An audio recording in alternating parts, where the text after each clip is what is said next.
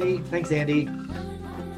And just a little emphasis that it's really a lot better, I think, if you actually ask the question live and not type it in. But we'll take it any way you want to deliver it. It's just nicer to have a little bit of so-called human contact. So for those of you who may be new, this is a spontaneous gathering that we started a couple of weeks ago, just as a way to hang out in this time of social isolation, which is being lifted here in Colorado starting this Sunday. My golf course, literally right out my window here, just opened up. So it'll be an incredibly interesting time to see what happens. But that's a little bit beyond our scope, the kind of medical, economic end of it. What we do with these sessions, if you may be new, is I just do the briefest little riff, or at least I try to keep it brief. Sometimes I can't help myself. And then it's much more freestyle and relaxed. It's just a campfire spirit type thing where the Q&A and the discussions are really the heart of what we're doing. But one thing I am trying to do with these sessions is give you some very brief, what I now somewhat playfully referring to as emergency meditations, little like on the spot vaccines, so to speak, that I have to say personally, I'm using this stuff all the time throughout every day. They're extremely helpful for me. And so with that in mind, we're going to repeat the first two because I think these are, in many ways, these are the core. And then I'm going to add a third one today. And so the first one, of course, is the one breath meditation that I got from my teacher, Khenpo Rinpoche. This comes from the Mahamudra tradition. So it's a really quite profound practice in its immediacy and its applicability. And to me, it plays a little bit with what, in fact, interestingly enough, Khenpo Rinpoche's main student, his protege, is Dzogchen Ponlop Rinpoche. And Ponlop Rinpoche often would playfully kind of chide us, his students, and say, you guys are just so infatuated with long meditation. That's the way you say it, long meditation. Not in any way to dismiss the validity. I'm a big fan of long meditation. I mean, I did a 3-year retreat. Every year I go back into retreat. It's incredibly important. But it's also very interesting that in the Mahamudra Dzogchen lineages, allegedly the highest teachings in the Tibetan Buddhism, the maxim flips a little bit to short sessions repeated often, short sessions repeated frequently, as short as one breath, which is what we'll be doing, and even shorter than that, just one flash, just one open. And Trungpa Rinpoche himself used to talk about flashing the open mind, the awakened mind. And so really at one level, and I can't remember, I'm not taking notes with these things, so I don't remember what I riffed on in previous sessions too extensively, but some of these short quotations are worth reiterating. And the one that comes to mind here is from the great comparative scholar of religion, proponent of the perennial philosophy, Houston Smith, where he says really so beautifully, the process of the path is to transform flashes of illumination into abiding light. That's really beautiful. Transform flashes of illumination into abiding light. And technically speaking, a flash is what's called a nyam, a temporary experience, super common. But there's a difference between experience and realization. Experience isn't stable. It's like the morning mist. You want experience, or nyam in Tibetan, to mature into realization, or tokpa in Tibetan, which is like a mountain, it's stable. Peak into a plateau, glimpse into a gaze. And this actually constitutes the fourth of the 5 paths on the stages to enlightenment, the 4th path being, in fact, the path of meditation, familiarization. So again, as I'm prone to do, I promise short things, but I just can't help myself. So in the spirit of transforming flashes of illumination into abiding light, one breath meditation session.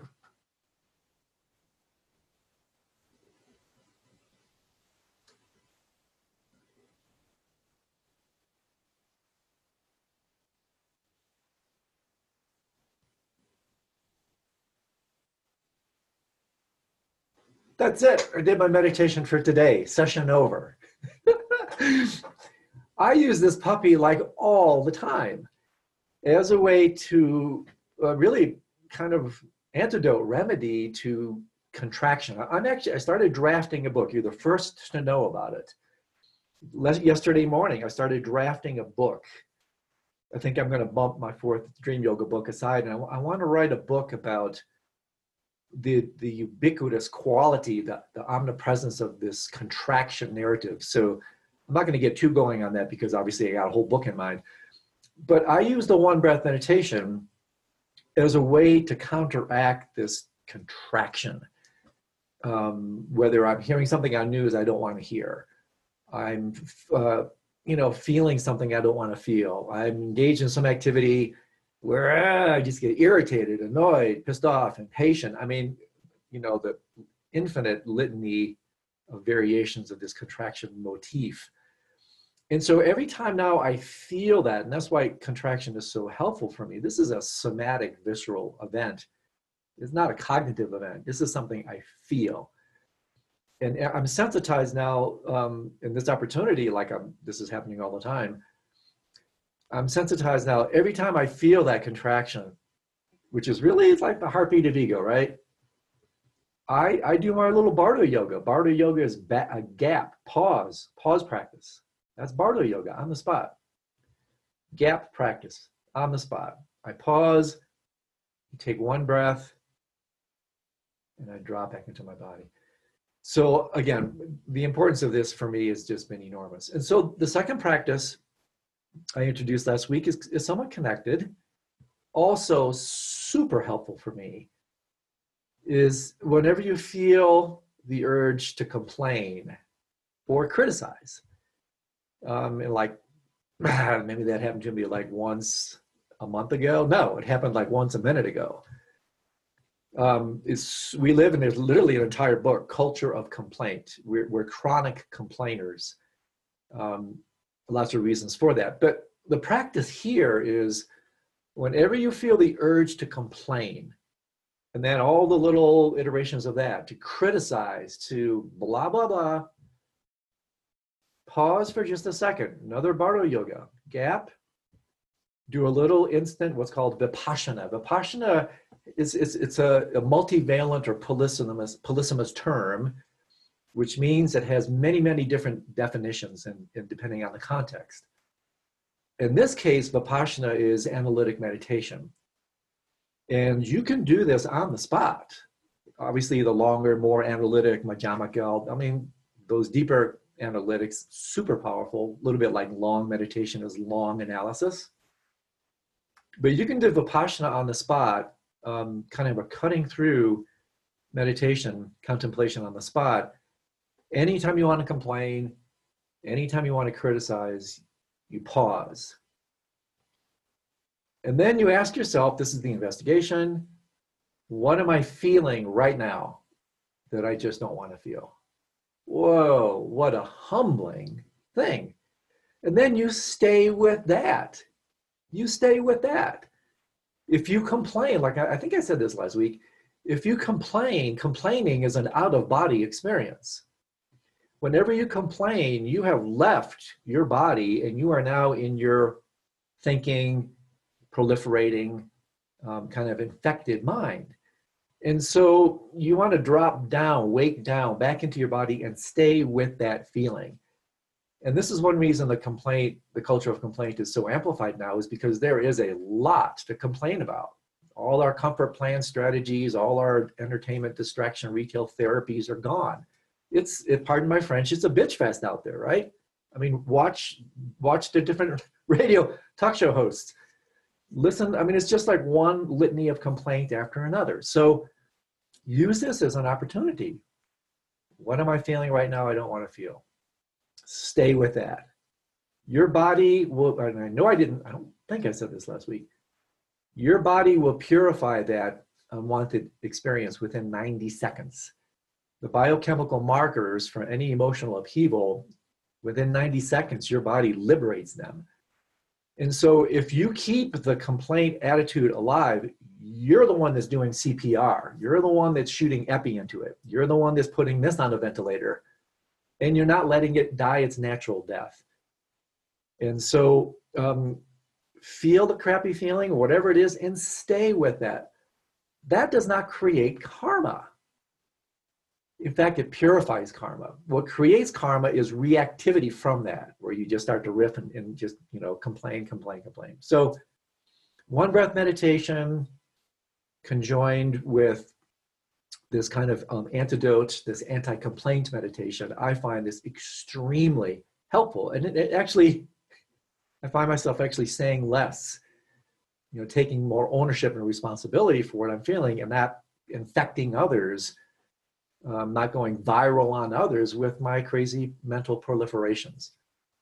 And so here's the new practice for today, somewhat along these lines.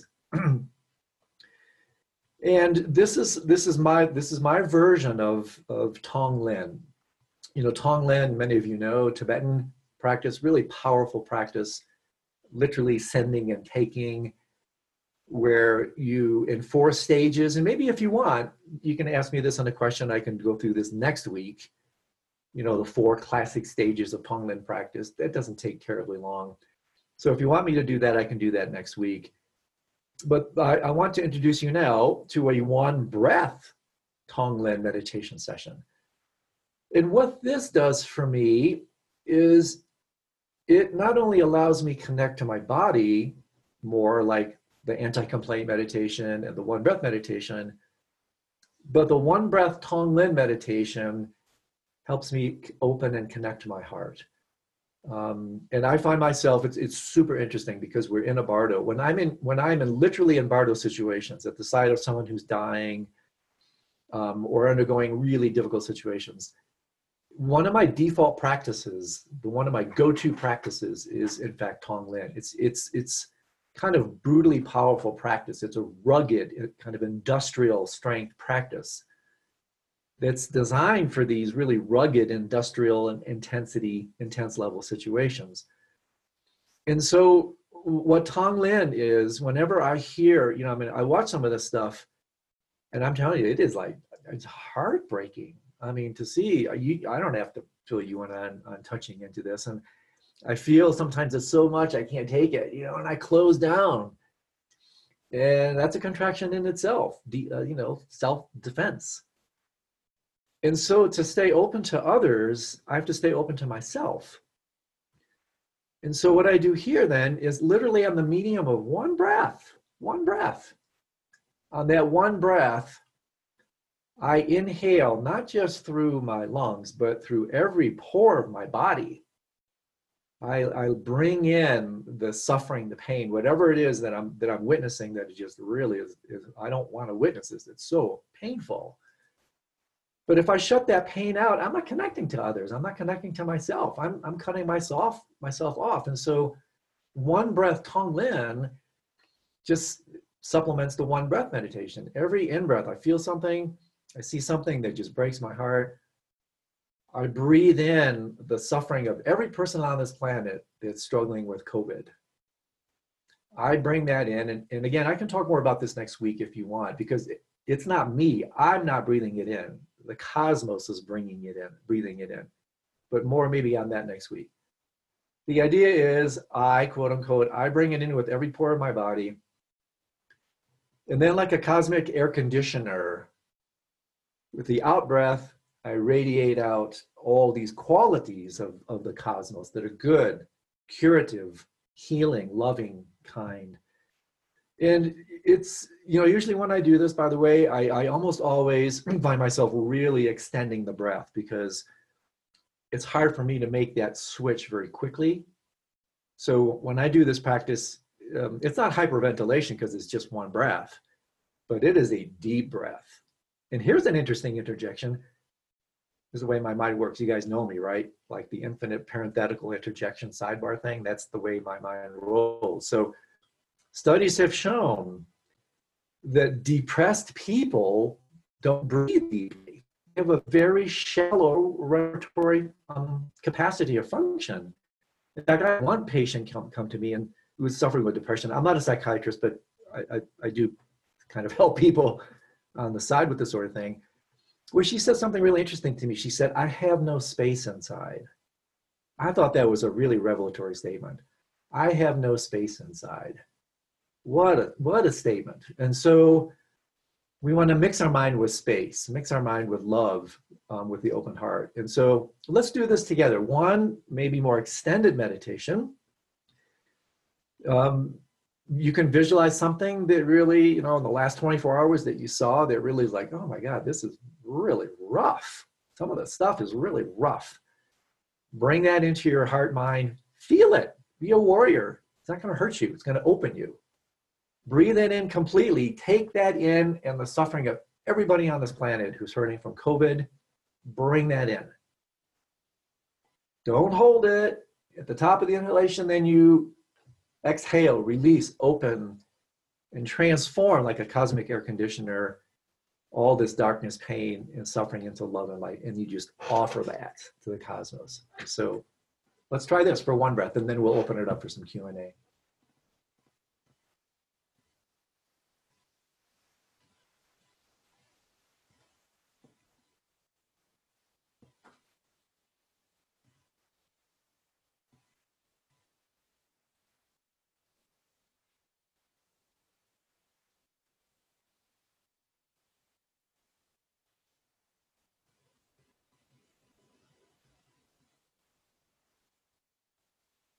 That's it.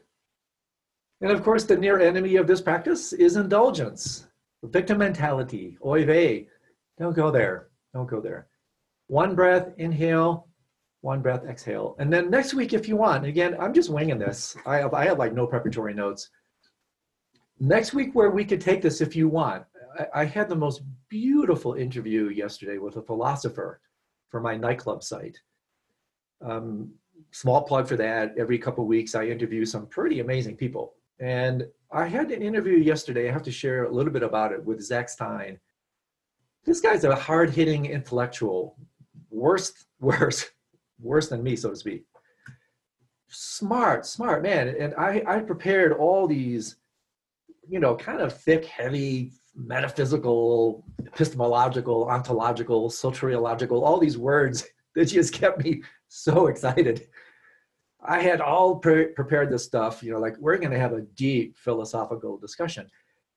And it turned out to be the most beautiful event. He completely disarmed me with his open heart and his humanity. And he shared a really beautiful practice that maybe if you want, I'll share it to you next week, because it's a wonderful follow-up to what we did here.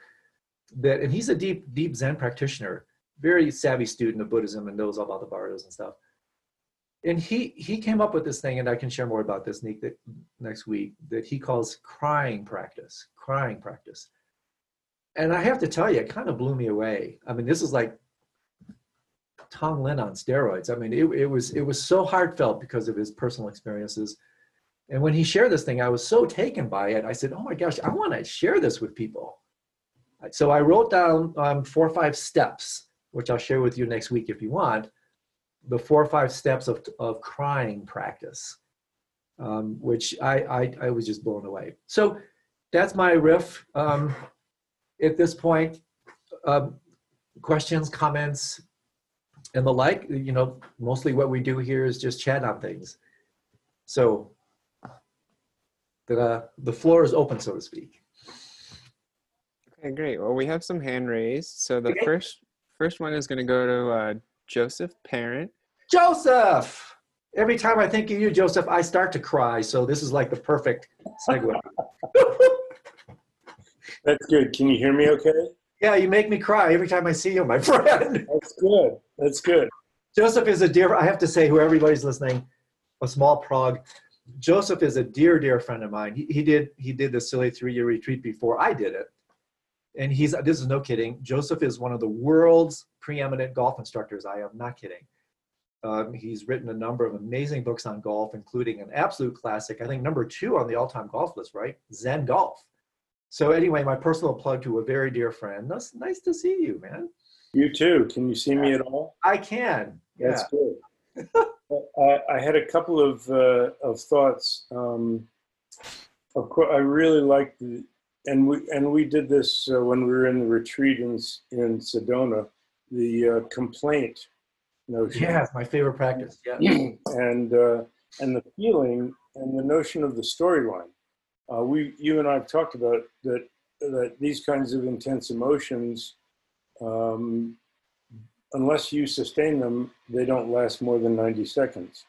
But especially negative emotions are always looking for justification for their existence. So they're like calling for more storyline. That's right. And complaints are always a sort of negative emotion. But it did remind me of a teaching that the Vajra gave. A woman came to him, and he was famous for these 4-line teachings. A woman came to him and said, I complain all the time. What should I do? And he said, this was actually a 3-liner. Don't complain. First line was don't complain. Second was about anything. But the third line was key, not even to yourself. Yeah. And it's the complaint to ourselves that we don't even realize we're getting a storyline going that keeps that contraction and that energy. So I just wanted to re-emphasize how helpful that was. Last time we talked about Tonglen, and it's a challenging thing for some people because Tonglen is really based on a pre-existing foundation of Hinayana Mahayana egolessness of self and egolessness of phenomena, and it's based in Shunyata. Whenever Pema teaches it, she starts with that one breath, open mind meditation intended to be that. Right. But for most people, it's kind of hard taking all that stuff in and not feeling that it pollutes ourselves somewhat. That's right. Because as long as we have this sense of any self-clinging, it's going to feel that way. So I know I've shared this with you, my Walk in the Wood book. Oh, beautiful. Love that book. And I even refer to it as like an air conditioner, because an air conditioner takes in the hot air and puts out the cool air and it doesn't become broken down in just a few intakes. But what I did I wanted to offer that might be helpful to people is so that you don't feel like you yourself as some kind of corporal entity that all this stuff is landing on you, and the virus and the pollution, in the world and everything, is to create and imagine in your heart center a beautiful crystal made of light, and in whatever shape you want. And it's this crystal that's your metaphysical or spiritual air conditioner. Right. That is what you're breathing it into. And because it's really important that as you breathe out, you start by radiating out that kindness to yourself and feel yourself, be kind to yourself first, and then it radiates beyond you out to all beings. And so that way, it's not so I'm taking this in personally, but of course that crystal made of light is your Buddha nature. That's right. Which doesn't have a corporal existence. It's not a thing, but we imagine it as that. And then that's easier, especially for new people. I do a lot of introductory meditation classes. And so that's really helpful, especially for newer people who don't have long experience with practice or haven't gotten into some of the Mahayana Shunyata teachings. Yeah. So I just want to... No, Joseph, as usual, beautiful contribution, my friend. And so a couple of things come to mind. At the outset, you said something really interesting, that, how it is that we tend to glom onto the negative. I refer to these playfully again. I'm a big fan of words. Somebody once told me that I'm a Gemini, My birthday, by the way, is May 28th. Both of you are a Gemini? Hint. Yeah. What? Yeah, both of us. Yeah. Both of you are Gemini? Yeah, all three of us. Me, myself, and I. So allegedly Geminis like wordplay. I guess I do. And so I come up with all these new words, neologisms they're called. And so these negativities are think holes. They're think holes. They're even worse than a black hole. And everything just kind of, gets sucked into this black, dark think hole. And what's very interesting, and this conjoins with some interesting neuroscience that again, studies have shown, that it takes, this is really interesting, how it is that ego, in a very real way, it's super interesting, something bad is better than nothing. And ego actually gorges on the negative. And so studies have actually shown that it takes up to 5, and I'm not sure if it's up to or at least, that escapes me, but it takes 5 positive events to override the effects of one negative event. That is a very interesting and humbling, embarrassing statement about how we live our lives. And so this idea of not just complaining to others, but great comment, Joseph, about don't complain to yourself. That's fantastic. And again, our teacher, the master of the one-liner, Vijayadhar Trungpa Pichai, right? What did he say? Elegance is life lived without complaint. I mean, that's an amazing, what a statement. Elegance is life lived without complaint. And so the other thing that's really helpful, again, I have to put an exclamation on this joke because what you said is just so spot on, which is like, when I'm doing this a little bit more kind of rigorously, I always introduce the 4 stages of Tonglen first, but this is an emergency situation. So I'm throwing out emergency practices with a little bit of risk, not huge risk. But what you said is spot on and it is worth stating. The first of the 4 stages is in fact this flashing open. You fake it. You don't really know until you have experienced it. You're just opening. Opening, interesting. Opening to me is a synonym for emptiness. Openness is affective or felt emptiness. So you fake it, you open. And so by doing that, then it is not, like I tried to mention briefly, it's not you that's inhaling this. You're gone. Obviously, that doesn't happen until you go through, like you said, the Hinayana and the Mahayana, where these teachings on emptiness, and then, Tonglen, in a certain way, like love, is applied emptiness. It's applied emptiness. And so I just wanted to throw an exclamation point into that to really do Tonglen properly, without burning out, without taking it in on yourself, which of course, without these teachings, that's just what we do. We don't realize we have an option. So to really do these practices properly, and parenthetically, I have to interject this. In order to do any Mahayana or Vajrayana practice properly, you have to start from this. As you know, this is called the samadhi of suchness. All the practices start with this flash. And so maybe we can come back to that next week and unpack it if more of you want to hear about that. But as you know, Joseph, what we're trying to do, and I'm sure you're resonant with this, is create skillful means that are correlative to the emergency situation that we're in. And I find these on-the-spot, immediate practices to be an absolute lifesaver at this point. But thanks for the contribution, my friend. As usual, you always have, you stop my crying. Now you make me want to laugh.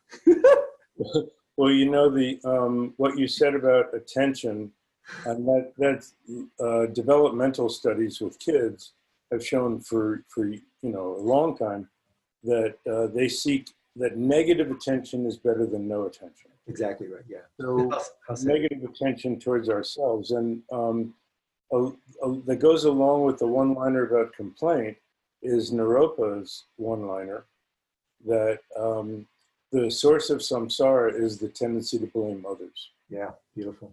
And that kind of goes with complaint, because what are you complaining about? You're complaining about what you're not getting from others, or what they're doing, or any of that. And the last thing I wanted to offer was that in that one breath meditation and the contrast between contraction and that it reminded me of ground Mahamudra practice, which is essentially that you intentionally contract. Yeah.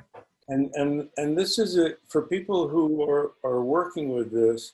They might not really be ready for the one breath meditation because they're still spinning about stuff. But instead of just trying to override that with the one breath, you can intensify it and feel all the contraction and contract more and get tighter and tighter and tighter, and then whoosh and out with that one breath, further, further, further, until there's no limit. So I wanted to offer that as well. Really beautiful. And for those, for those of you who are listening, who are taking the 10-week class I'm doing, again, I have to plug my stuff whenever I can, right? In the latter parts of this course, we're going to be doing exactly these types of practices. They're called reverse meditations from the Mahamudra tradition, where we actually amp up the duress, the stress, the noise, the pain. We actually intentionally, on our terms, as a way to establish a relationship to it, we work with it on our terms with these really powerful practices that are super big deal in the Bardo literature, called reverse meditation. So we'll be coming back. In fact, we could, if our little talk show here continues, I can eventually introduce you to some of these as well, because these are a set of batteries, a battery of practices lesser known because they're so quirky that when it comes to end of life, old age, sickness, and death, these are phenomenally powerful preparatory practices, key practices for the Bardo. So we'll come back and play with that. But in the meantime, my friend, thank you for joining us. Always great to see you. Ciao. Terrific. Okay, anybody else? I went with that a little bit longer because Joe's just such a great resource here. But anybody else? Questions, comments? Yeah. Next question's coming from Candy Hirsch. And Candy, you have the audio. Hi, Andrew. Hi, Candy. How are you? Good. Can you see me? I can, and I'm trying to read all the books. I love it when bookshelves come up. Because then I do a little psychological assessment, like what's the stuff? I'm here in Tucson. I'm a therapist, and I've done a lot of studying, but I kind of fell out with the teacher about 6-7 years ago and haven't really gotten back involved until a couple of weeks ago. So I want to thank you, first of all, for all of these teachings. It's coming just so at the right time. So I am in your Tuesday class. Okay. And I and I figured it all started coming up this weekend. I had a big disturbance this weekend. Okay. And I was really attempting to I've been doing Tonglen. I know how to do it for other people. Mm-hmm. I was not able to clear my own big anger that showed up for me. And I tried to. So how do you organize yourself to do Tonglen on yourself is my question. Mm-hmm. Yeah, great question. And it ties in a little bit to what I was just briefly pinging on with Joseph. That, Tonglen for yourself is absolutely, utterly appropriate. And I'll just throw a couple things out and see if it sticks for you, and if not, direct me in the direction where you want to take this. A great deal of this, Candace, right? It comes Candy, yeah, comes into play where, we just started talking about this, just barely started to talk about it in the last Tuesday class, which we're now going to go into in quite a bit more depth. Understanding this perennial, deep philosophical question, the answer to which really is you could argue is the essence of what we call enlightenment, which is, who am I? Really the constitutive practice of Ramana Maharshi. I mean, it's a central contemplative practice in many of the great wisdom traditions.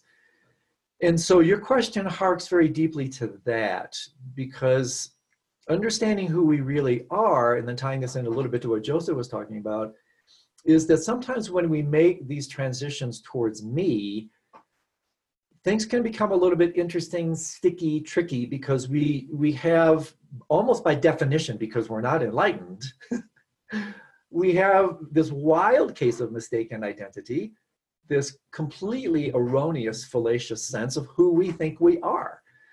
And so that's why this practice, and Joseph pointed this out, this practice that is somewhat you see what, you know, it's rugged, it's brutal, and it's kind of pared down simplicity.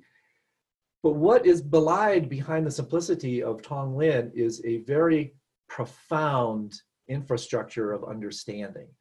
And that, of course, are these bottom line teachings on emptiness. And so when I started talking just this week, Candy, on the spectrum of identity, I was talking, again, spectrums of identity lie along two axes, right? A horizontal and a vertical. And understanding these two, by the way, is hugely important. Not being able to differentiate these two is why we have tragedies with these scandals and all the crazy sex stuff that happens with these so-called enlightened teachers. Well, they may have woken up, but they're not grown up. That's a different thing, but this is a big deal topic. It's one reason, I'm telling you, there's one reason why all this stuff just keeps happening, because they're not necessarily the same thing. Vertical and horizontal enlightenment are not the same thing. And you can be pretty awake in one dimension and a total retard in the other, and just open your eyes to see how true is that. But I want to throw this into the mix and maybe let it go for now, because if you're in the class, this is where we're going. We're going to, you know, me and my wisdom friends are going to try to create or portray a map, a more complete map of the full spectrum of identity along both axes, so that in fact, when we do these types of practices, armed with this infrastructure of understanding, all of a sudden it's like, now I get it. Now I know how I have to do this. Now I know why I need to kind of retrofit these teachings to really make these practices go into play. And so because you're taking the class with your kind permission, I'm going to defer the essence of your question to the class, because I'm going to go right after this over the next 3-4 sessions. So is that okay if I do that? Sure. Cool. Yeah, and I just really appreciate connecting with you, and I really appreciate who you are.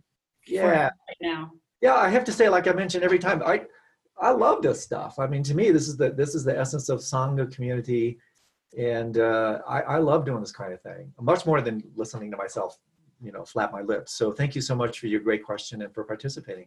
And what I heard you say that I'm going to take with me through this week till I see you on Tuesday is to, if I get triggered again, to ask myself who is the I. Exactly. Good for you. You want to do, this is an investigation. You know, are you a student of the Buddhist tradition? Yes. Yeah, so this is a Mahamudra investigation, where you can ask yourself in a really sincere way, who is feeling this? And then go there. Where does that take you? And that invitation, notice first of all how that's going to turn your mind within. That's the first thing. Turns the mind in the right direction. And then answering this question can lead you to some profound truths. And I'm not going to, you know, spoiler alert here, I'm not going to tell you what those truths are just yet, because they have so much more power if you do the investigation and you find out for yourself. And then when someone like me or somebody else comes in and talks about what it was, you'll go, bingo, that is exactly what I experienced. And that's where the real power comes from. You empower yourself. That's why this is a non-theistic tradition. You empower yourself with your own good heart, your own intelligence, and your own investigative, like a good reporter, your own investigative capacities. Then you'll never forget what you see. Okay? Thank you. Cool. Great. Okay, Andy, anybody else? Oh, yeah. Next question is from Maggie. So Maggie, you have the audio to ask your question. Thank you. First of all, I want to thank you for, I encountered you on the tricycle presentation a couple weeks ago, and then I'm taking the first Bardo course. I didn't realize you were giving a second one right now, so yeah. It's the taped one. And I thank you for providing this wonderful intellectual companionship during this time. I spent my 20s studying philosophy, Western philosophy, and I've been meditating for several years, but this is an opportunity for me to sort of get to understand the fundamental teachings of Buddhism. Mm-hmm. I'm perplexed, and maybe this is not the right forum, but I'm perplexed by the idea of karma, because if in fact the cosmos is empty and de-ontologized, Revive, yep. I love the idea that there's poetic justice out there sometime, but I don't understand who judges, what judges, why there should even be a judgment in this system. So yeah. Well, there isn't one, right? Great question. And I'm a huge fan, by the way, of continental philosophy as well. You know, in the next class, see, I'm putting out all these trailers for my next class. I'm actually going to be bringing in Heidegger, Wittgenstein, Derrida. I mean, as you know, wherever you find truth, you find the Dharma. And there's so much truth in the New England transcendentalists and the continental philosophers. I mean, it's stunning to me. And so I'm going to be pinging in on some Western intellectual so-called theory to really augment our understanding of these so-called Eastern ideals. But the idea here is, this is the Buddhist tradition, among many others, is a non-theistic tradition. Right. And so there is no judge. There is no, these issues are what are called theodicy, as you know, in the philosophical language. You know, issues of kind of cosmic not jurisprudence, but just accountability. And so this ties in beautifully to why it's so critically important to understand emptiness. Emptiness in Buddhism is everything. And it's beautiful irony, because emptiness itself is nothing, right? It's fantastic. It's just like so Zen-like. But everything in the Buddhist tradition, and that includes the Bardos, and I mean everything, circumambulates the core teachings of emptiness. And so without a deep understanding of emptiness, this is what the Buddha discovered under the Bodhi tree 2,600 years ago. He did not discover mindfulness. He developed that. He basically plagiarized that from the developing Brahmanical tradition. He discovered, so to speak, Vipassana. He discovered these analytic meditations that led to the truth. Mindfulness, shamatha, will not liberate you, which is why I have to throw this into the mix. Sooner or later, this mindfulness revolution is going to bottom out. Because as powerful as it is, it's just a pacifier. It's just a sedative. It will not get you enlightened. It will just make your mind tranquil enough where you can start to see it. Shamatha will not liberate. Mindfulness will not liberate. It pacifies. Vipassana liberates. And so if you do what the Buddha did underneath the Bodhi tree, what constituted his awakening was discovering this no thing called enlightenment. Emptiness. If you understand that, which again, if we all understood it, we'd be enlightened. These questions would just completely take care of themselves. Because in fact, the questions themselves are revelatory. They're diagnostic of our levels of misidentification with ontology and false levels of being. And so even the way we ask our questions, usually they're misguided, and that in itself is okay. But they're also revelatory if they're pointed out as such, in terms of what we have as axioms, what we believe truly exists. And so what we have to do to really understand these things is and this is not wordplay, we literally have to change the way we think. And that's not an easy thing to do, because whether we know it or not, we all think. I mean, that's just a given. We all think in terms of things. Reality does not operate in terms of things. And so if we don't investigate this, we see the world the way we think about the world. We think about the world the way we see the world. So it's this insidious bootstrapping mechanism that collectively takes us and the world down. And it's great. There's a great line from Brian Josephson, a Nobel laureate physicist, where he said this great. He says, we think that we think clearly, but that's only because we don't think clearly. That's like beautiful. So the reason that I'm saying all this, like, what is he really talking about here? These are really deep questions. I mean, you're a student of philosophy, these are gut deep questions. And so not so easy to take such a deep question and give you a shrink wrap bullet point answer. To really answer that question, you need to understand these foundational tenets of emptiness. Then when that is understood, as you're intimating, you use the phraseology deontologized, everything becomes de-reified. And then from that de-reified perspective, then everything you're asking about just becomes utterly apparent and obvious. And so in the course that I'm trying to remember what I did for that course, but in that course, I do a couple, an introduction to this kind of thing for sure. The one I'm doing now, which is twice as long, we go into it in much more depth. But I think you'll get a lot of, did you get to the emptiness section in that course yet?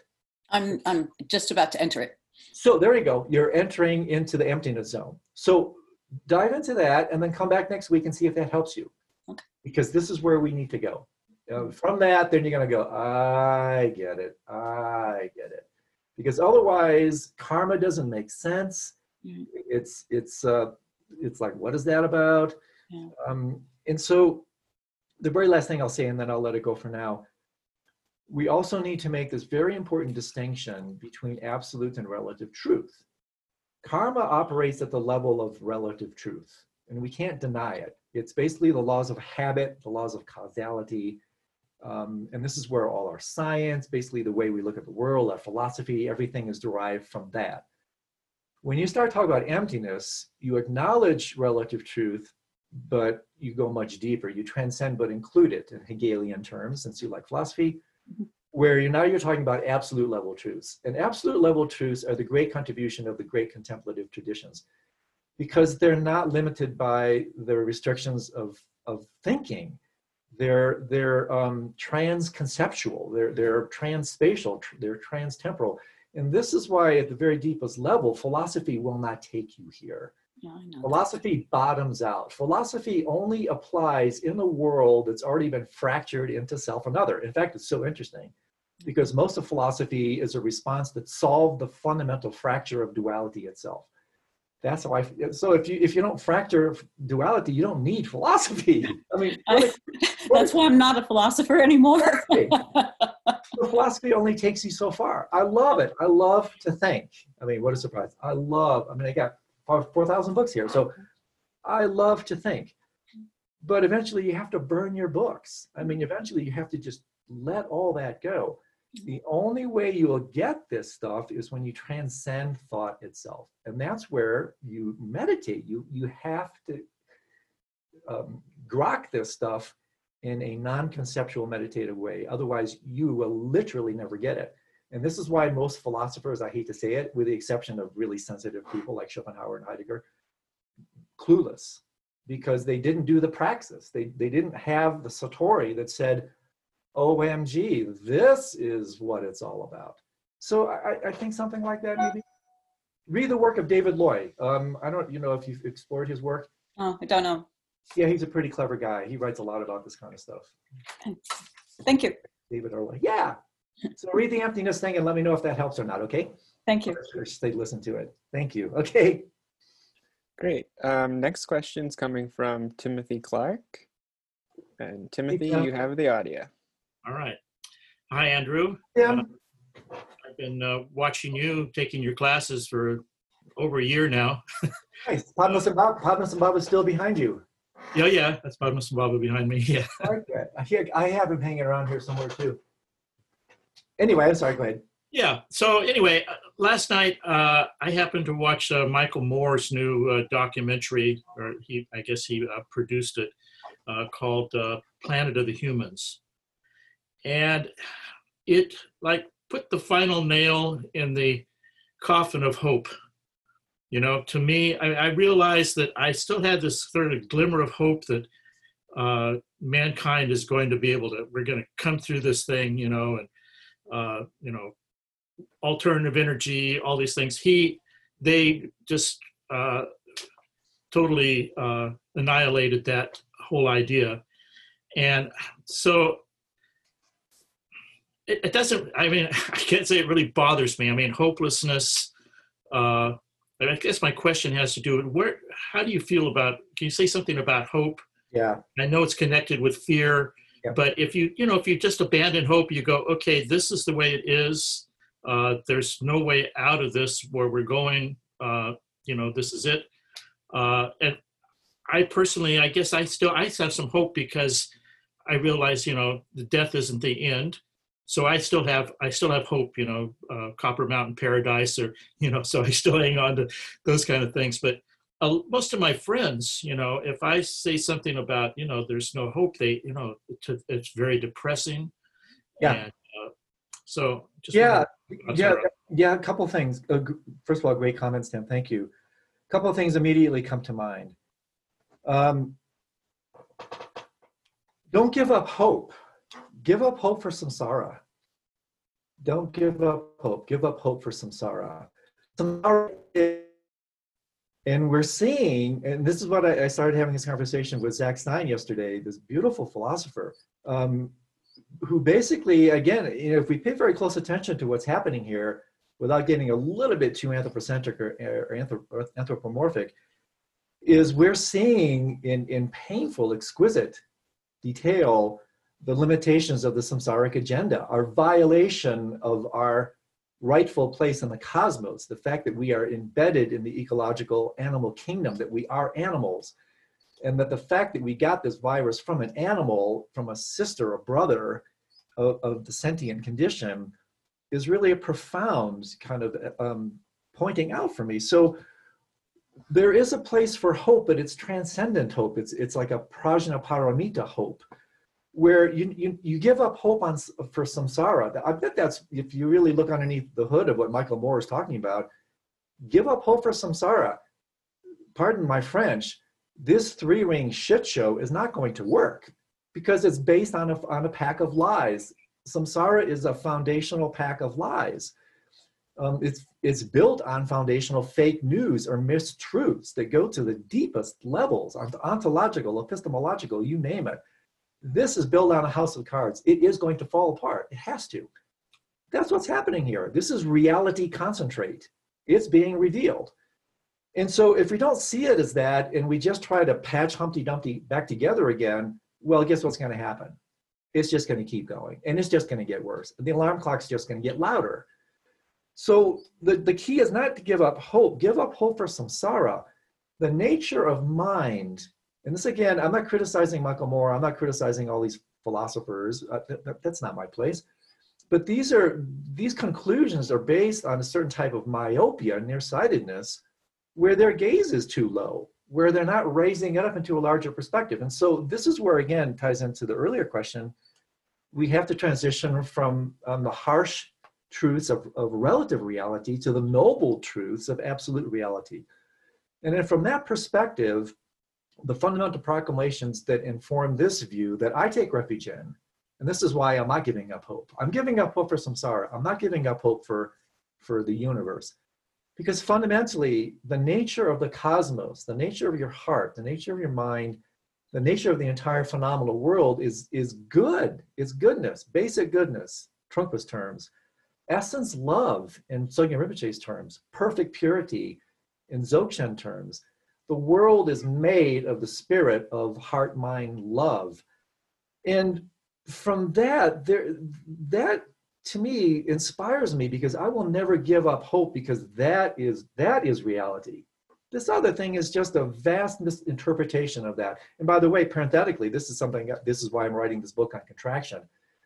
That's the only thing that ever is. There is only forever, always nirvana. That's the only thing there is, ever. Right now is nirvana, that's it. Samsara is just not seeing nirvana. It's just not seeing that that's what's there. There is only nirvana. Samsara doesn't exist. Samsara is a funny way of looking at nirvana, right? These are the great teachings of the non-dual tradition. And so you take this, you give up hope for samsara. What do we call that? Nyejung. That's renunciation. And then you shift your strategies towards aligning with truth, with reality. That's the Dharma. And then from there, you never give up hope. One last comment, and then I'll come off for air. Hope, as you know, conjoined with fear, these are the parents of the 8 worldly dharmas. Hope and fear give birth to the 8 worldly dharmas: praise and blame, loss and fame, gain and shame, whatever the last 2 are. Everything that we do in the relative world is progeny of hope and fear. We avoid one and we clamor for the other. And what on one level we want to do is relate to total equanimity to whatever arises, transcend hope and fear, transcend the parents of samsara. And so, something like that, my friend, does that land a little bit? Yeah, that gives me more food for thought. Perfect. Yeah. Come back. I always like to see Padmasambhava. You always jog my memory. So All right. take care. Great. The next question is coming from Katie. Katie, you have the audio. Thank you, Andy. Katie, I'm going to ask you to do one thing with me, right? Yeah. You can probably tell I get a little speedy, a little windy. That's just what happens. So let's pause. Yeah. It's very interesting. I start to see myself getting contracted because I get so excited. One breath meditation.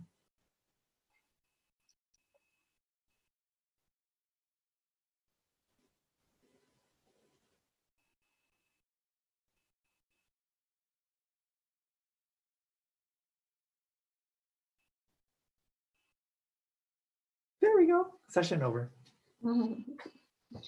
Thank you. Helps me stay a little bit grounded. Yeah, thank you.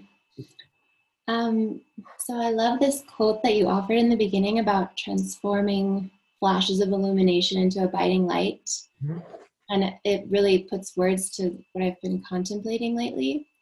And what I'm curious about are two things. So I feel quite comfortable with my nighttime practices and going into doing dream and sleep yoga using those practices. Cool. My daytime practices, I'm kind of still refining, especially about how to access formlessness in the daytime practices. That's definitely more challenging for me. Right. So I'm curious about that. And then I'm also curious about like when we go to these formless places and then come back up from them, how do we extend that experience now that we're in a form? Oh, that's beautiful. Yeah, you ask the best questions. That's awesome, my friend Katie. So thank you. Well, it's interesting, even in these last 4 or 5 questions, they're indicative of this central axis point of the Buddhist tradition altogether, because this is another question that deals with emptiness, right? So formlessness is yet another way to talk about emptiness, and understanding that without falling into all these subtle spiritual traps, like spiritual bypassing. That's where there are near enemies to every noble quality or teaching, and many near enemies to the formless practices, the emptiness practices. One is this kind of dismissive relationship, this spaciness, this inability to relate to relative reality, which is exactly your question here. And so what we do with these practices, and there's so many ways to frame this, but in the context of one of the directions I'm taking in the 10-week Boulder class, one of the best ways to talk about this, and there's so many ways, is to talk about it within the spectrum of our identity, because I want to make it a little bit more immediate, that these formless qualities. Are you a student of the Buddhist tradition, Katie? Do you know a little bit about Buddhism? I know a little, mostly sleep and dream yoga. Okay, cool, no problem. Yeah. Well, at the very core of our being, like right here, right now, not rhetoric, not hyperbole, it's just really just maybe hidden. The very core of our being is fundamentally, in fact, this formless dimension.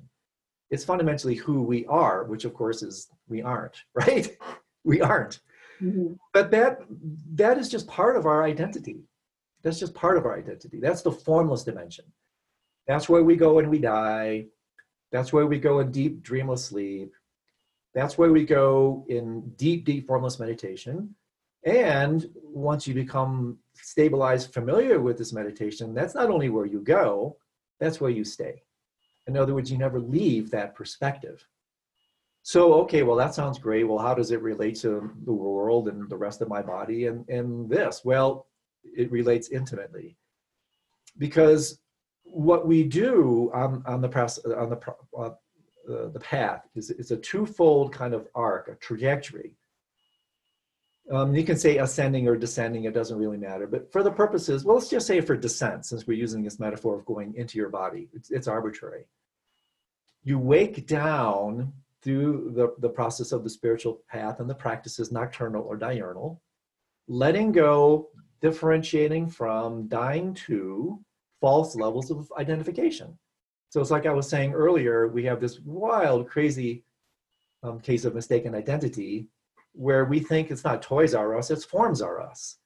I'm my body, I'm my thinking, if that's more subtle, I'm form. Well, that's part of you, but it's not all of you. And if you think that's part of you, I should say, if you think that's all of you, you're living at a very, all of us, living at a very superficial, outermost level of dimension of our being. And you will suffer in direct correspondence, proportionality to that level of identification. This is important to throw into the mix because this is what the virus is attacking. It won't attack this other part of you. This is what's attacking the part of you that we need to be concerned with. This is why you wash your hands. This is why you take vaccines. And this is where fear is in order. But what we do on the spiritual path is we let go, die to, which is why the spiritual path is death in slow motion. You transition from this exclusive identification with form, which is really what ego is. That's what ego is. Exclusive identification with form. You transition, you let go, die to these material domains, transition your identity to the spiritual domains. And then as you work your way in, what you do, and this is super important, what you do kind of in relation to the earlier question, you transcend those dimensions, but you include them. The usual process on the spiritual path is transcend but exclude. Because we associate suffering with the world of form, usually, well, getting rid of suffering means getting rid of form. And this is where the side elements of asceticism and all these kind of subtle spiritual pathologies come into play. So, long-winded way of saying, it happens at sleep, since you have a connection to that. You come back to the very core of your being, but then you don't stay there. If you stay there, that's a really deep spiritual path, a trap. Vishnu complex, Arhat trap, there's a ton of different names for this, where you don't transcend but include, you transcend but exclude. And that does nobody good. It may do you a little bit of good, but that's an anemic, ineffectual enlightenment. It's a partial enlightenment. Now you've just gone from one extreme to the next. Instead of identifying with form, now you just identify with your spiritual dimensions. And you don't pay your bills and you smoke pot or, the hippie thing. That's the side element of that. So then what you do is here's the second path. Then you pull this wicked ass U-turn. And I love the double entendre. Again, I'm a Gemini. It's not just you, it's Y-O-U turn, right? So then you do this U-turn and you come back into the world of form. You come back into your thoughts. You come back into your body. You come back into this. But guess what? Everything you do is now perfumed with this awakened quality. And so therefore, you no longer, and this is the kicker, you no longer only identify formlessness and emptiness with this initially provisional state. Now you recognize it in everything. And since you're a student of the nocturnal practices, the book that's coming out in August this year, the really deep dive book, is exactly on this topic. Yeah. Come back into the world of form voluntarily, take rebirth, reincarnate voluntarily, driven by wisdom and not ignorance, driven by compassion. And therefore you realize that it's a little bit like the earlier question, you realize that this thing called formlessness, which is virtually synonymous with nirvana, in a very real level, that's all that exists. We just don't see it that way. See? So if you open your eyes properly, what you're looking at right in front of you is formless right now. We just don't see it. We're not lucid to it. Does that make sense? So, absolutely. Yeah. And what I'm curious about is those moments of overlap, like where you are still perfumed with that experience of formlessness from the nighttime practice or from meditation or however you access it, how to prolong that? Or is it just about continuously, frequently going back to formlessness in order to prolong it? You do both. It's literally called the path of familiarity. So, there are 5 stages. They're called 5 paths, but they're not 5 paths. There are 5 stages on the path to awakening. The most important stage or path is the 3rd path. It's called the path of seeing. That's the transformed flash's illumination. That's the flash. Mm. You know, how do you transform flashes of illumination to abiding light? Well, in our language, you take the path of seeing, that's the flash, transforming that into abiding light, that's the fourth path. That's literally called the path of familiarity or meditation. You become more and more familiar with that. Tat tvam asi, thou art that. The fifth path is called the path of no more learning or Buddhahood. It's really no longer a path, you're done. And so you do exactly what you said. You come back, you remember, there it is, there it is, there it is, there it is. And all of a sudden, hey, there it is more often. You're more and more familiar with that. You're more lucid to that. Why? Because you're practicing it, becoming more familiar with it. Does that make sense? That's the constitutes the whole path. Yeah. And the light just stays on more and more and more until you realize, oh my gosh, the light was never turned off. It's like my friend Chris Wallace says, there is one of my favorite quotes of the year, you know, there is no darkness within or without. There's only light unseen. So it's always there. We're looking in the wrong directions, and it's hiding in plain sight. It's so obvious we don't see it. But that's a different topic. I probably don't want to go there, but something like that. Does that make sense? Yeah, absolutely. And then did you mention a specific daytime practice for formlessness? Well, you know, in my business, so to speak, the non-dual practices, right? So in the Buddhist tradition, this would be Mahamudra. Mahamudra. Okay. Dzogchen, Dzogchen. Okay. If you're a lawyerly type, you know, intellectual, Madhyamaka, there's a bunch. Depending on the tradition, you know, most wisdom traditions have variations of formless practices. In Buddhism, it literally, some scholars have estimated the formless practices actually constitute a third of all Vajrayana practice. If you look at Buddhism altogether, it constitutes every part of Buddhist practice. It's really subsuming the whole thing. Okay? Thank you so much. Great questions. Yeah, great questions, Katie. Thank you. Okay, we got a few more minutes. Great. Next question's coming from Jill. And Jill, you have the audio. Hi, Andrew. Can you hear me? Hey, Jill. Nice to see you. This is something I've just been toying with for a while, and I don't know whether it has relationship to what we're going through right now. I guess it would be a bardo. You had an interview with someone on either the liminal or subliminal states. Remember that? Jennifer Dumpere on liminal dreaming. Okay. Yeah. So I started using them on purpose in the night because I'm getting older. My sleep's a little bit more mellow than it used to be. I have a little bit more time to pay attention at night. And this might be helpful for people who are not sleeping well during this crisis. But at any rate, so I'm meditating more in the night, meditating a lot more. This has really helped my meditation practice. But I'm now toying with the idea of what exactly is the relationship or the difference between those spaces between dreams, might be deep sleep, might not be deep sleep, empty spaces, and those spaces between thoughts during the day. A great question. Meditating and not sleeping. Yeah. Very similar. I'm sorry. They seem very similar. They can truly be similar, because here's one way to play with this, Jill, is, you know, there's this saying, my saying, that thoughts are to waking consciousness as dreams are to dreaming consciousness. And so therefore the play of thinking has a tremendous correlation to the play of dreaming. And so the same way a thought arises and then dissolves into a space, in exactly the same way a dream arises and dissolves into that space. In exactly the same way a life arises and dissolves from that space.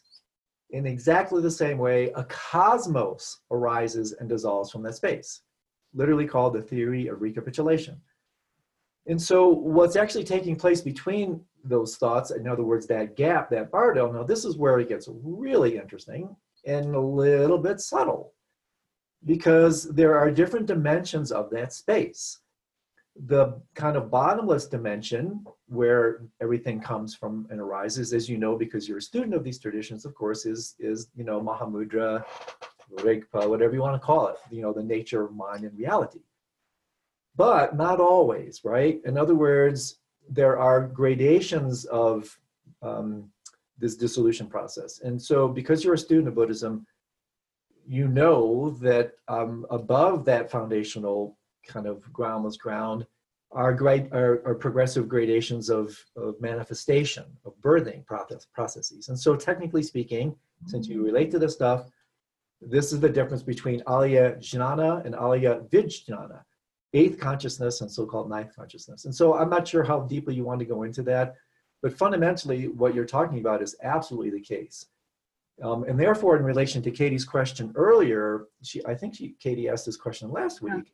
Yeah. Another way to work with dropping into the deep dreamless state from the dream state is exactly the same thing you can do with its correlative practice during the day, which is if you're in a lucid dream, and I did not mention this last week, and you have a really powerful lucidity, the practice is to actually follow the dream image as it dissolves, like a ray of the sun returning back to the sun. It will take you to that source. And so it's a very subtle but very powerful way to use lucid dreaming to bring about lucid sleep. You actually watch a dream image, you release it, and you watch that dream image dissolve into the formless dimension. You follow it in like a ray coming back to the sun that will take you there. In exactly the same way, again, ties in beautifully to Katie's question, this is what you can do during the day. Very sensitive relationship to the play of your mind. A thought arises. And at first you're thinking like, man, like what is he talking about? There's just no way.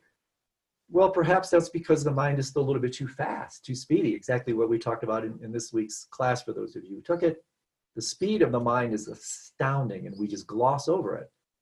But what you do during the day, with what your question is suggesting, Jill, and what Katie was alluding to, is you can watch a thought during the day. I do this a lot. And instead of having a thought seduce you back out and throw you into the world of form, you let that thought dissolve and you follow that thought back in.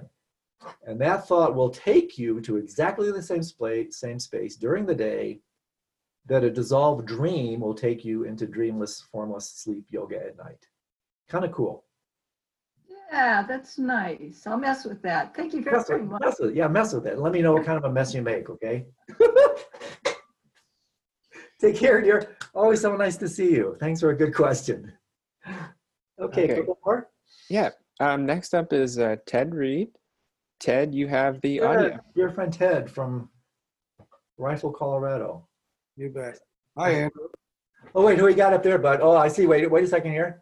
Baba Chakra. Padmasambhava. The wheel. Oh, no, wait. Who is that over there? It's red. I can't see. Can I see? Who? Manjushri. Manjushri. Oh, better yet. I got my version up here. Do you see him? Right. You see him up there? I do. I do. He's my friend. A question has arisen from some research that I've done. Years ago, someone told me that there was a Chinese character that was identical for crisis and opportunity. That's absolutely correct. And so I did some Googling, and that there is no such symbol. Oh, really? So I was misinformed as well. There is no symbol to do that, but I've chosen to. Sure about that, really? Yeah. Talk about misinformation. Somebody told me wrong as well. Yeah. Okay. Well, it's probably the same person. We have to blame somebody. And so, but I've chosen to take this crisis that we're in as an opportunity. As you know, I've been retired for, 14 years now. So there's not a huge difference in my lifestyle.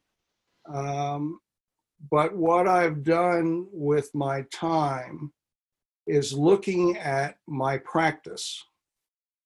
And the last 3-month retreat I did, my teacher came to my little cabin and gave me 5 minutes of instructions, and then disappeared for 2 weeks, and I was to practice that. And what I'm finding in this crisis / opportunity is an arising of a desire for more and more teachings. Nice.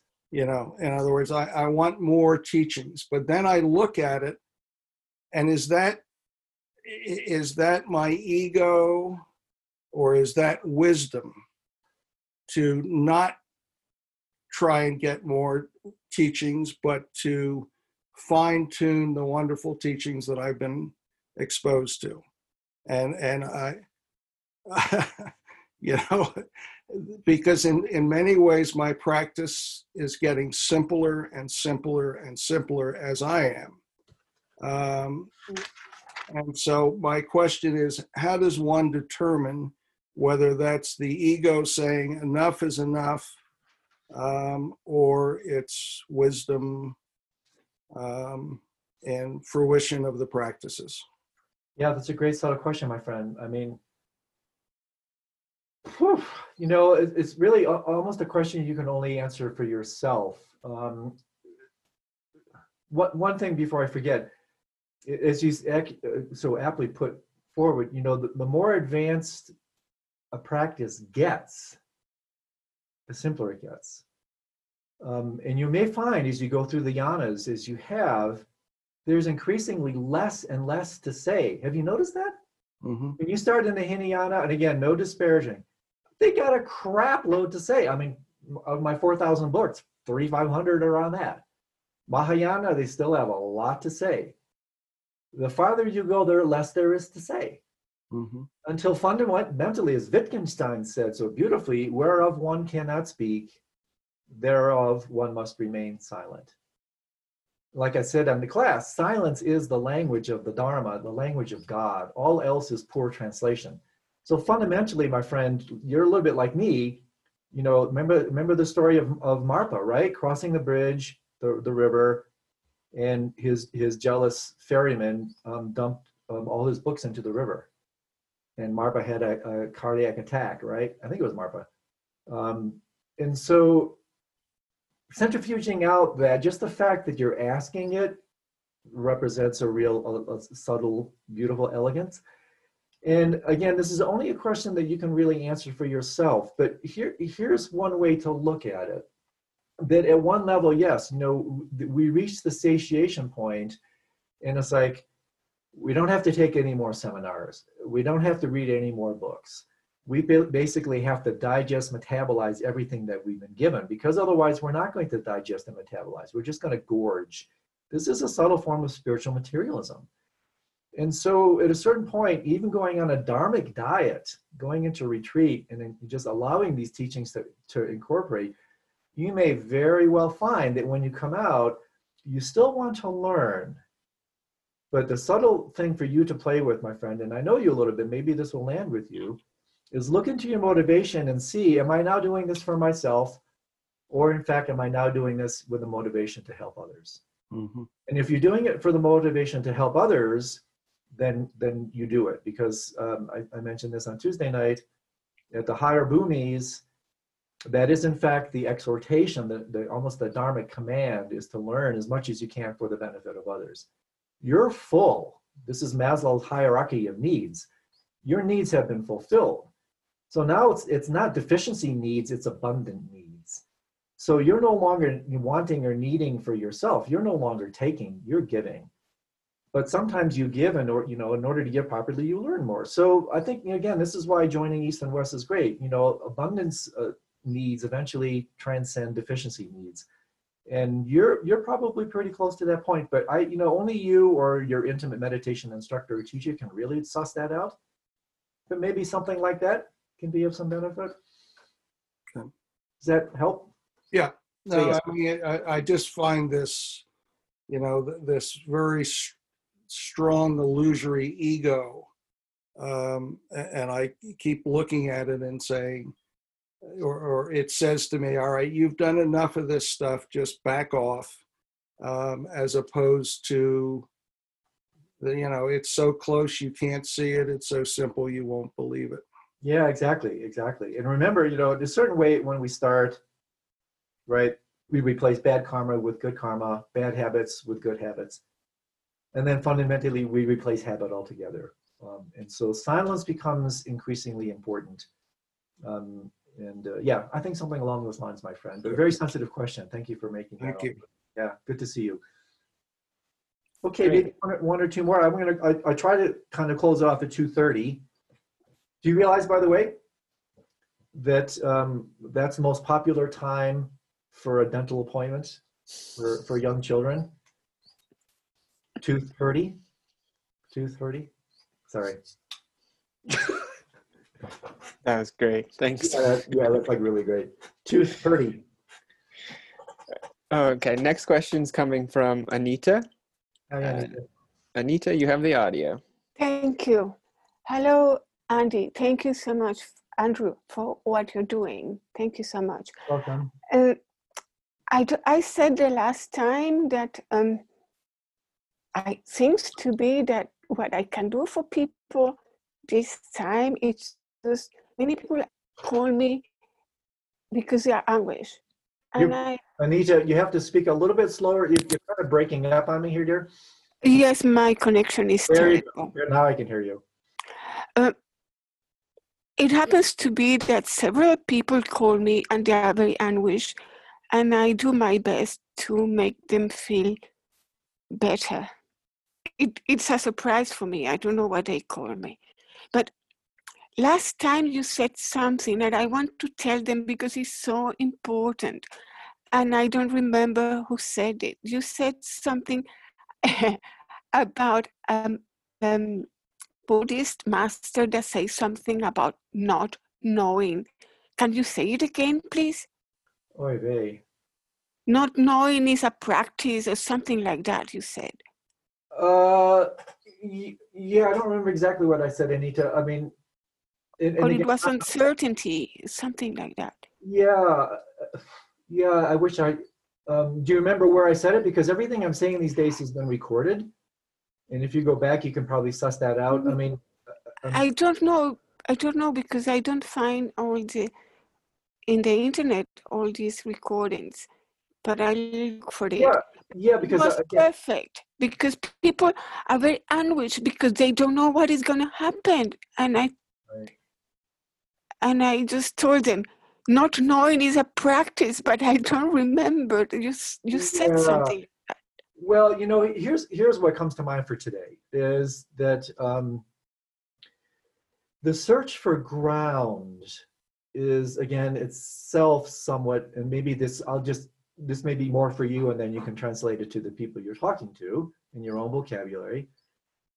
The search for ground itself, for certainty, for constancy, for stability, for continuity, which, interestingly enough, these are the very definitions of ego. That's an interesting thing.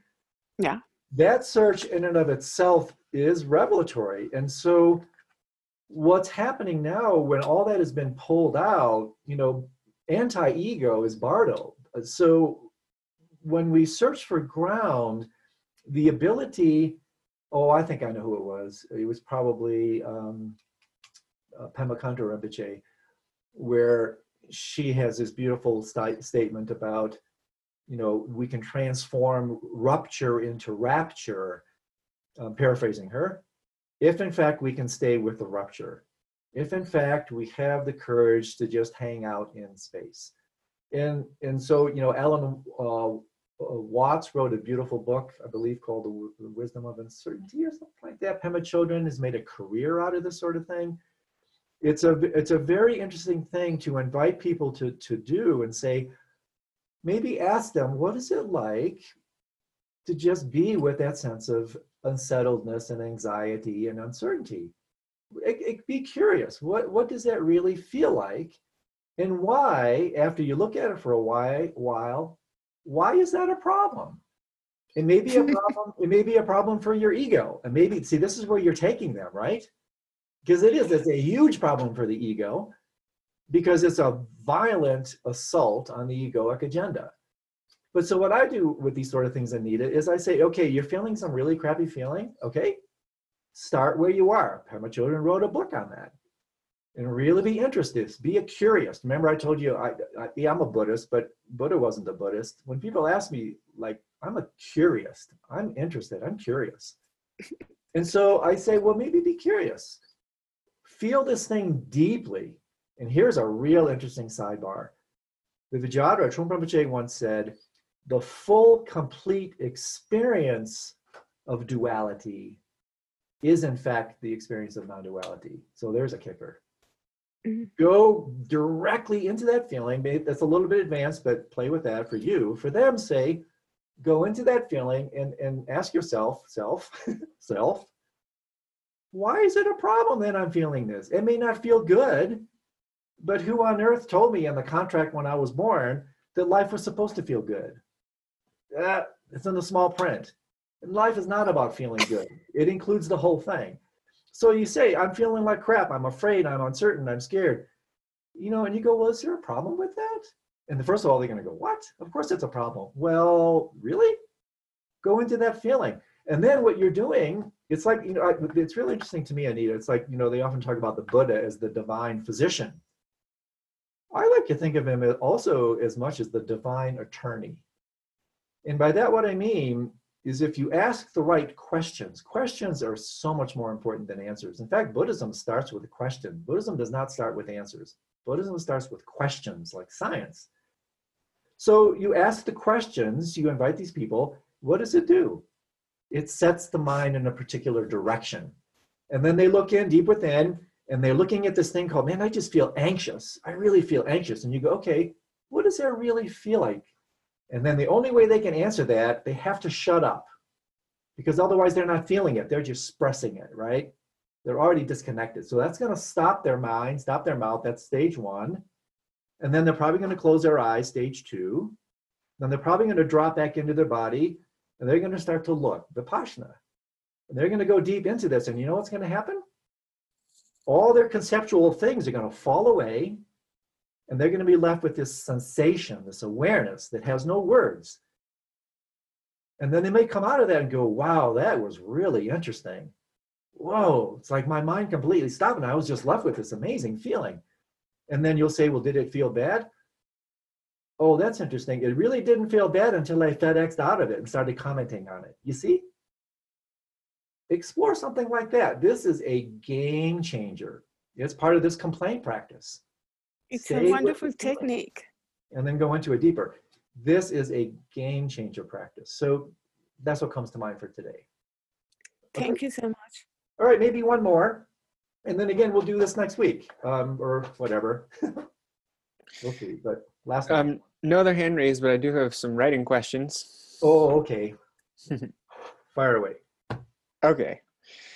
I'm in Manhattan. I've been alone for 6 weeks. When I go out, there is tangible fear on the street. Everyone has to wear a mask.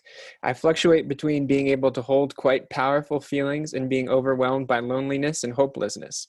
I can see these as mind states when they pass, but they are sometimes very strong in the moment. Any practice advice to regain awareness when overwhelmed? These are being triggered by a level of distress and difficulty here in the city that I've never encountered before. Yeah, no kidding, huh? Whoa, this is exactly where this crying practice comes in that I'm going to talk about next week. What to do for today. You know, first of all, realize that everything that you're feeling is like totally normal. I mean, you'd have to be like an insensate, you know, person to not feel these things. One question I might just put forward to now, there are a number of ways to work with this.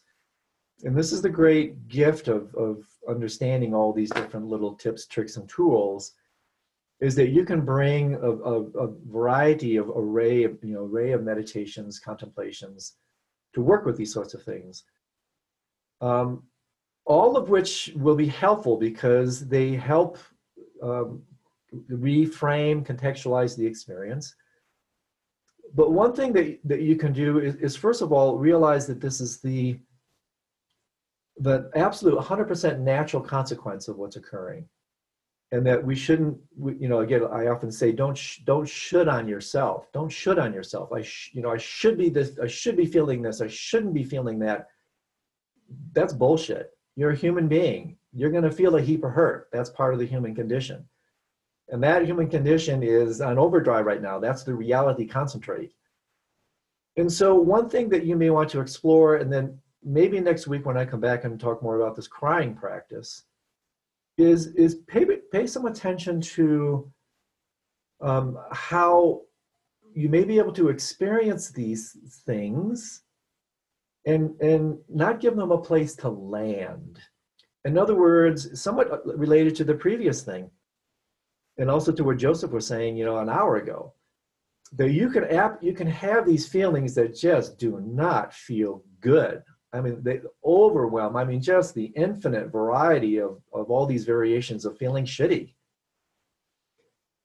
See if you can just stay with that, with feeling it, but not feeding it. In other words, just be there. Be there, it's like Suzuki Roshi said, right? Be a good bonfire. Be a good bonfire. Allow the fires of this tragedy to just burn. That's just what they do. But at the same time, notice within that permission, because crying practice is permission practice, permission to be human. Notice the constant flicker back of wanting to reference it to me. I'm feeling shitty. I'm feeling overwhelmed. I'm feeling whatever. And that leads to a very profound revelatory practice, because fundamentally, no, you're not. No, you're not. You're not feeling that. You're not anxious. I'm not anxious. I'm not overwhelmed. There is no I behind it. There's just this raw energy that we append as unwanted, that we further append and overlay with all these labels, these names. Those are all at what are called, big word, adventitious defilements, secondary, tertiary, quaternary additions onto this fundamental raw experience. That, by the way, if you go very deeply into that, there's nobody there. There's nobody there. And therefore, nobody's feeling the overwhelm. So that's a more absolute level way. And I find this to be just breathtakingly powerful, a little bit more than we can get into today. But for now, allow yourself to just feel it, but don't feed it.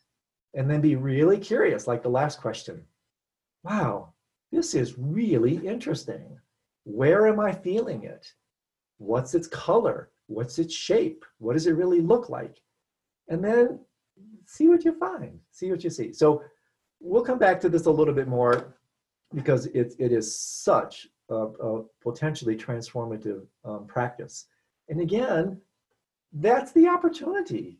This is the opportunity that we have to take these otherwise just really difficult obstacles and, using the wisdom tools, truly turn them into opportunities. It's not rhetoric. This is not metaphysical mumbo jumbo.